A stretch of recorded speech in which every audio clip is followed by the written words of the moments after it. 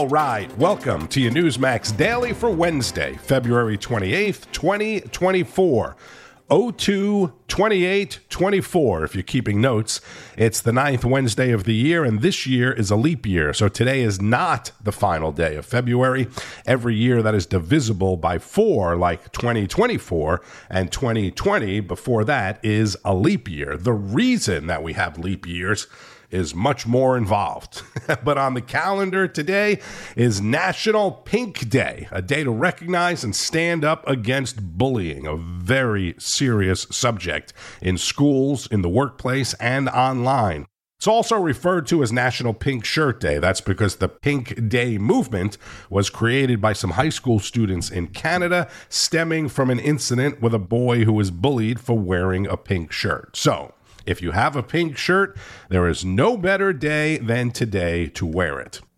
And topping the headlines this Wednesday, first it was a heat wave. Today, a brush fire sweeping across the Texas Panhandle. Governor Greg Abbott has already issued a disaster declaration for 60 counties. The big story, Hunter Biden is on Capitol Hill for his long-anticipated closed-door deposition as part of the House investigation into the impeachment of his father, President Biden. This is happening while Congress works to avoid a government shutdown. Let's go right to Rob Schmidt, who spoke with Florida Congressman Byron Donalds, a potential vice presidential candidate and member of the House Oversight Committee, questioning Hunter Biden in today's deposition. And then we'll talk about the Michigan primaries and some of the other big stories.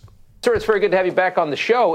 Tell us, what's the methodology to this? How do you got this big moment? How do you make the most out of it? Well, I won't get too much into what the attorneys are going to do tomorrow, but what I will say is that there is massive amounts of evidence that Hunter Biden was the tip of the spear of the Biden crime family, their influence peddling scheme. So the first part is you have to get him on the record of his business dealings, in my view. Second part is bringing the actual financial documents that we've been able to subpoena and have him actually explain in detail what's going on around these financial transactions. The third piece is going to be the trickiest, because obviously what the Bidens did when they set up this entire scheme is that they wanted to give Joe Biden plausible deniability. That's why you have 20 shell companies. That is why you have money being moved from company to company, family members getting a piece, Joe Biden getting a piece a couple weeks later.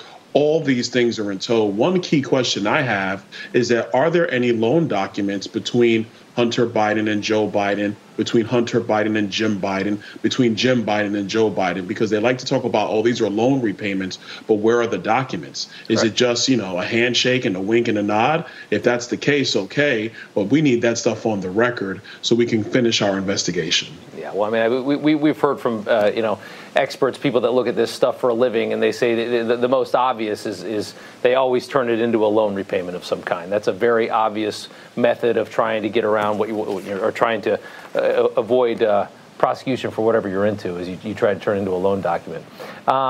Curious how Hunter is going to respond to text messages like this one to his daughter back in 2019, reading in part, "I hope you all can do what I did and pay for everything for this entire family for 30 years, but don't worry, unlike Pop, I won't make you give me half my salary." Are text messages like that going to be brought up during this deposition?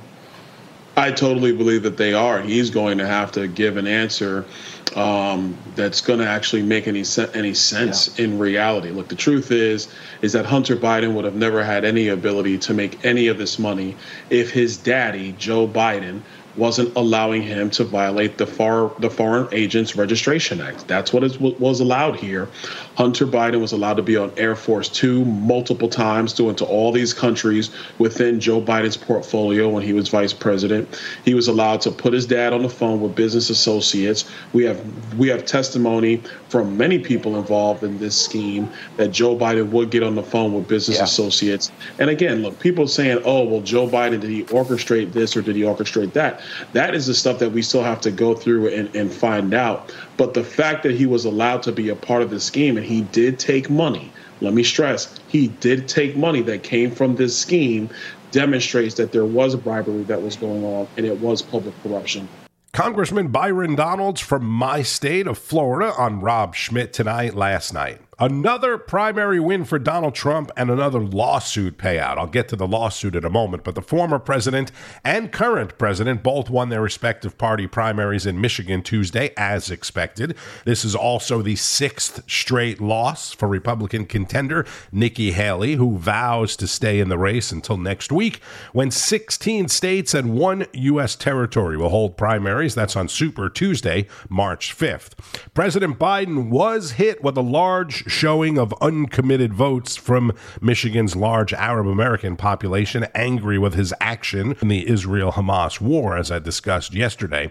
And the Great Lakes state is going to be vital to winning the general election come November, which is looking more and more like a Biden-Donald Trump rematch. Back in New York, meanwhile, the former president paid out nearly $400,000 after his lawsuit against the New York Times was tossed out.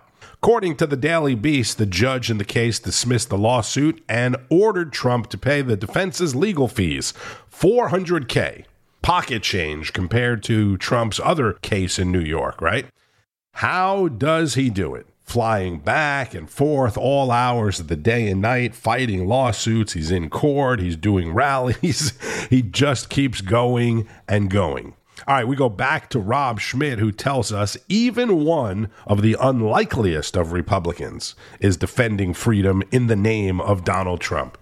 We can all see how the game is played now. It's really quite sad to see powerful institutions that are so critical to this great country be corrupted for the political gain of such awful, transparently insidious people. But that's exactly what's happening.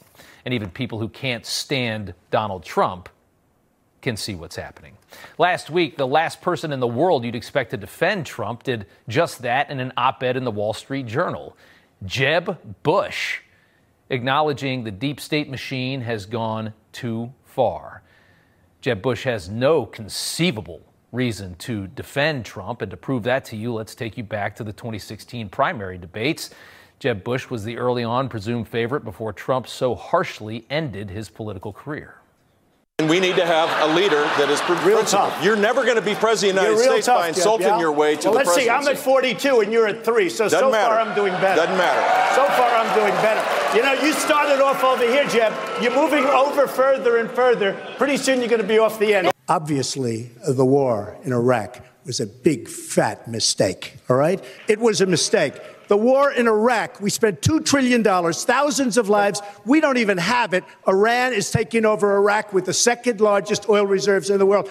Obviously, it was a mistake. So George Bush made a mistake. We can make mistakes, but that one was a beauty. So if that man says Trump is being unfairly targeted by a corrupt system, you can probably believe it. Bush, citing cases against both Trump and conservative tycoon Elon Musk, says the U.S. has the best system in the world, but 2 unprecedented legal decisions against Trump in Delaware and Trump in New York, I should say, and Musk in Delaware, call that into question. In both cases, judges have ordered massive, punitive judgments on behalf of dubious or non-existent, quote, victims. Bush warns if these rulings stand, the damage could cascade through the economy, creating fear of arbitrary enforcement against entrepreneurs who seek public office or raise their voices as citizens in a way that politicians dislike. Very well said. Low energy Jeb. Remember that? Rob Schmitt is the host of Rob Schmitt Tonight, weeknights at 7 o'clock Eastern on Newsmax. Check it out tonight. In D.C., it is another busy day on Capitol Hill. Aside from the Hunter Biden deposition, as I mentioned, Congress is working to avoid a partial government shutdown this weekend. House Speaker Mike Johnson said he was very optimistic after Tuesday's meeting with President Biden and the other clowns at the White House on Tuesday. Meetings there was frank and honest. I think we need more frank and honest conversations on Capitol Hill. So I was happy to participate in this. We did that as a group, and then I had a one-on-one for a period of time with the president, just he and I in the Oval Office. Let me say this. When I showed up today, my purpose was to express what I believe is the obvious truth, and that is that we must take care of America's needs first. When you talk about America's needs, you have to talk first about our open border. I've been, I believe, in maybe 20-something states over the last several weeks, going around the country, appearing at events with my colleagues, and we're hearing from the American people of all parties and all persuasions in all cities and all states who feel this acutely. They understand the catastrophe at the border is affecting everyone, and it is top of mind for all the American people for that reason. So I brought that issue up repeatedly today in that room and again one-on-one with the president. I think that's our responsibility to bring that up. The other big priority for our country, of course, is the funding of our government. And we have been working in good faith around the clock every single day for months and weeks and over the last several days, quite literally around the clock, to get that job done. We're very optimistic. I hope that the other leaders came out here and told you the same. We believe that we can get to agreement on these issues and prevent a government shutdown, and that's our first responsibility. You also heard, I'm sure, that there was discussion about the supplemental spending package, and I was very clear with the president and all those in the room that the House is actively pursuing and investigating all the various options on that, and we will address that in a timely manner. But again, the first priority of the country is our border and making sure it's secure. I believe the president can take executive authority right now today to change that, and I told him that again today in person, as I've said to him many times, publicly and privately over the last several weeks. It's time for action. It is a catastrophe, and it must stop. And we will get the government funded, and we'll keep working on that. So we'll have more for you soon. That's House Speaker Mike Johnson, and we get more on this from Tuesday's edition of Newsline with Bianca De La Garza. All right, let's also bring in our panel now to react to this and some other issues happening today. We are fortunate to have Newsmax contributor Joe diGenova, a former chief counsel for the Senate Intelligence Committee, and Newsmax contributor Victoria Toensing. Joe is also a former U.S. attorney for Washington, D.C. Guys, you know how D.C. works. So we heard from Schumer mostly about Ukraine. We've got to get them the funds. We've got to get them the weapons or they will lose. Europe, NATO, they're all relying on us. But Johnson held pretty firm and said, executive orders, make action now, President Biden, protect Americans. How do you think Speaker Johnson fared in this meeting? And will the president now blink as he goes to the border to Brownsville on Thursday? Well, I think the murder of the young nursing student in Georgia has amped up the public interest in the border in a very significant way, in a very human way. And it kind of trumps all of this nonsense at the White House, because the American people have seen in the raw the results of the bizarre public policy of Joe Biden, his Secretary of State, and his Secretary of Homeland Security. Now Americans are dying from murderers who came across the border illegally. I think Speaker Johnson has a lot more power than he thinks he does to resist, and I think his bargaining position is very good. His problem, of course, is a bad Senate. With Mitch McConnell and, of course, Chuck Schumer, it goes without saying. But I think Johnson's got to hang in there. Otherwise, he can kiss his speakership goodbye. I just want to add one more thing, Bianca, and that is I was surprised that he did not mention H.R. 2. H.R. 2 is the legislation that the House sent over to the Senate, which is set there because Schumer will not bring it up. And here's where the Republicans always mess up on their talking points. They've allowed the Democrats to say, Republicans don't want to vote for a border bill. Yes, they do. H.R. 2. And if Mitch McConnell had had any cojones, he would have put H.R. 2 on the table and said, okay, now you can negotiate for the foreign funding bill, but we're going to have H.R. 2. And he didn't do it. Yeah, he might have said it behind closed doors. We don't know exactly the back and forth. We do know this president has dismantled a lot that was done under Trump, including Remain in Mexico and so many other protections here. Now we have Venezuela saying you can deport them, but we're not going to take our criminals back. Thank you very much. Again, so sad that we are talking about the murder of a college student, Laken Riley. We are going to hear more about the murder of University of Georgia student Laken Riley, including the official White House statement in a moment with Megyn Kelly. But yesterday, I told you that Congressman Ken Buck of Colorado introduced legislation to use the 25th Amendment to remove President Biden from office. This is what attorneys Joe diGenova and Victoria Toensing had to say about Biden and the 25th Amendment. Well, what you have is we have an incompetent president, and I mean that in the literal legal sense of the term. He is mentally incompetent at this point. No matter how many ice cream cones he eats and, freezes his tonsils, it's not going to make him any smarter. He has a diminished capacity to govern. That's dangerous for all of us. And to watch the country have to be governed by someone like this in the midst of world crises and domestic crises is really, really a frightening picture. But the 25th Amendment won't be used, Bianca. I mean, Ken Buck is really a legal, unsophisticated person. I've seen his writings about the Biden impeachment. He doesn't know what he's talking about most of the time. But the 25th Amendment is going to take Vice President Kamala to initiate it. And it ain't gonna happen. But the discussion is happening, and it's happening more frequently, and there is going to be more pressure as we see what is happening here in the race. As we look ahead, of course, the physical without the cognitive, Robert Hur's special counsel report. It all starts with Vice President Kamala Harris, so it ain't going to happen. As attorney Joe DeGenova said earlier, the country is reeling and pissed off from the murder of college student Laken Riley by an undocumented immigrant who should have been deported long before this. On last night's edition of The Balance, you could see Eric Bolling, like most people, visibly upset about it in his conversation with Megyn Kelly. The young, beautiful Laken Riley, the innocent nursing student at University of Georgia, being killed by the illegal who with a rap sheet, with a record. And now we just learned today the latest news that this guy, this thug, this creep, disfigured her so bad. He beat her so badly with a blunt force object that it actually disfigured her skull. You know, again, in Biden's America, I'm going to do this. This is on them. These are the people who are letting the hundreds, millions of illegals come across the border, and then they're letting them go do what the hell they want. They don't follow them. They don't tell them show up for court until years down the road, and they don't throw them out after this guy has at least 2 other crimes under his belt since he's been here. Mm-hmm. They haven't had a murder on this campus in 30 years. What changed? You know what changed? The president. Joe Biden. And the border policies. Yep. This guy came in under Biden. He committed this murder under Biden because we have an open border and nobody's enforcing the laws against people like this. And now what do you get from this White House in response? I'll read you. I pulled the statement because you have to hear the actual words. White House spokesperson. We would like to extend our deepest condolences to the family and loved ones of Laken Hope Riley. People should be held accountable to the fullest extent of the law if they are convicted. The generic people should be held accountable. And then they say, well, it's a state prosecution, so we shouldn't say more. Really? On this case, you decide to hold your tongue? Tell it to Kyle Rittenhouse and all the others who you've prematurely condemned before the evidence was in.